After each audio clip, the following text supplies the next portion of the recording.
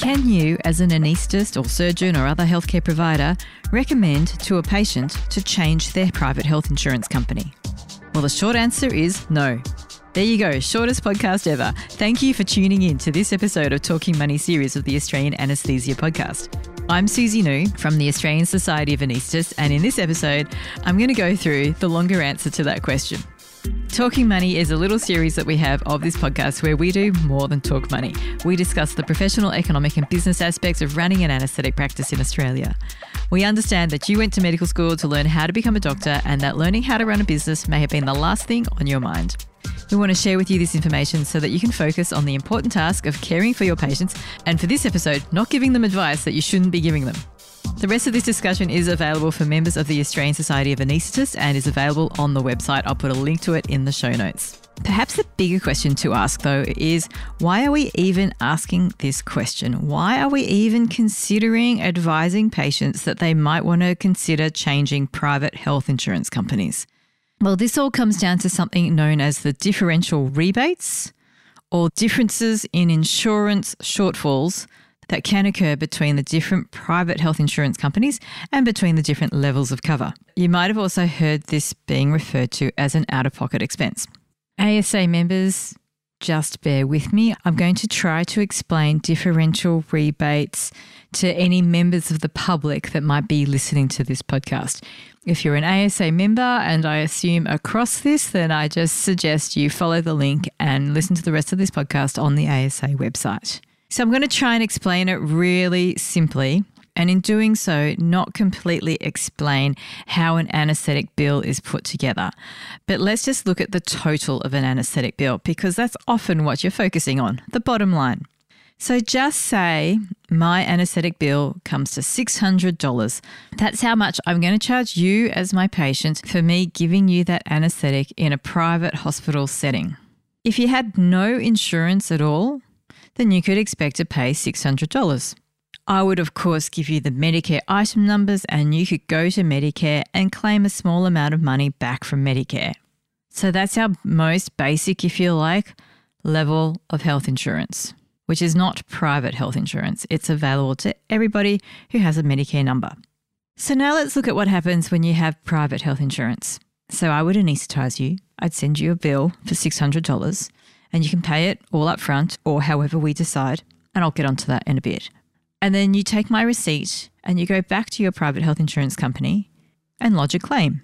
And depending on the private health insurance company, they might give you half or more of my fee back, so $300 to $400 out of the $600 fee.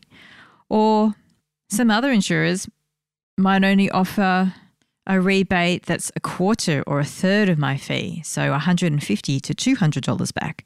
And there's some insurers that will pay all of my fee, so the whole $600, and there is no insurance shortfall, so you're left to pay nothing out of your own pocket. So that amount that comes back to you from your health insurer, that's not determined by us, your anaesthetist. That's determined by your private health insurer, and it can be different with different providers. You might get a small rebate from your anaesthetic fee, so maybe out of my $600 fee, you might get $150 to $200 back, but you might get a really big rebate off your surgeon's fees. So we as anaesthetists don't have any visibility on that. That's all decided by your private health insurer. There are different rebates that you will receive to cover your medical expenses depending on the health insurer that you are with and the level of cover that you have taken out with them. Some insurers provide for anaesthesia rebates that are so low that some anaesthetists, myself included, treat you as if you are uninsured. That is as if you don't have any private health insurance at all. And then we leave it completely up to you to go and lodge a claim with your private health insurance company.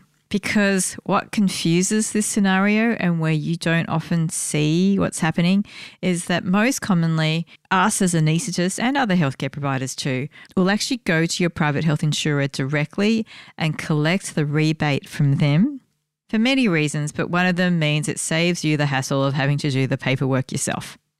So for example, back to my total bill, that's $600, I might see that you're insured with a particular private health insurance company and I would expect the rebate to be $400. In that case, I might just bill you the outstanding amount of $200 and I'll collect the $400, $300, whatever the rebate is that's been determined by the private health insurer. I'll collect that directly from them. But let's not go into that for now. So in summary, in terms of paying your anaesthetic bill, and this also goes for other services you will get in a hospital, so the other doctors that look after you, your surgeon most commonly, if you've had a baby, someone like your paediatrician, if you've needed blood tests, maybe your pathologist or your radiologist, each one of us as a service provider, as a health professional, will have our own bill. And some insurers will rebate you better than others. And that's why, coming back to the topic of the podcast, why we as anaesthetists might consider recommending that you change your private health insurance company. But as I said at the start, the short answer is no. And I'll go through the reasons why in the rest of this podcast. After going through the reasons why we don't think this is a good idea, I'll go through what you can do and what you can tell your patients. So do jump onto the member website to listen to that. Thanks to Dr. Michael Lumsden-Steele, the chair of the Economics Advisory Committee, as well as the rest of the Economics Advisory Committee and the policy team for helping me come up with the content for this podcast. I hope you enjoyed listening to possibly the shortest episode of the Australian Anaesthesia podcast ever. And as always, I hope you're staying safe and well out there.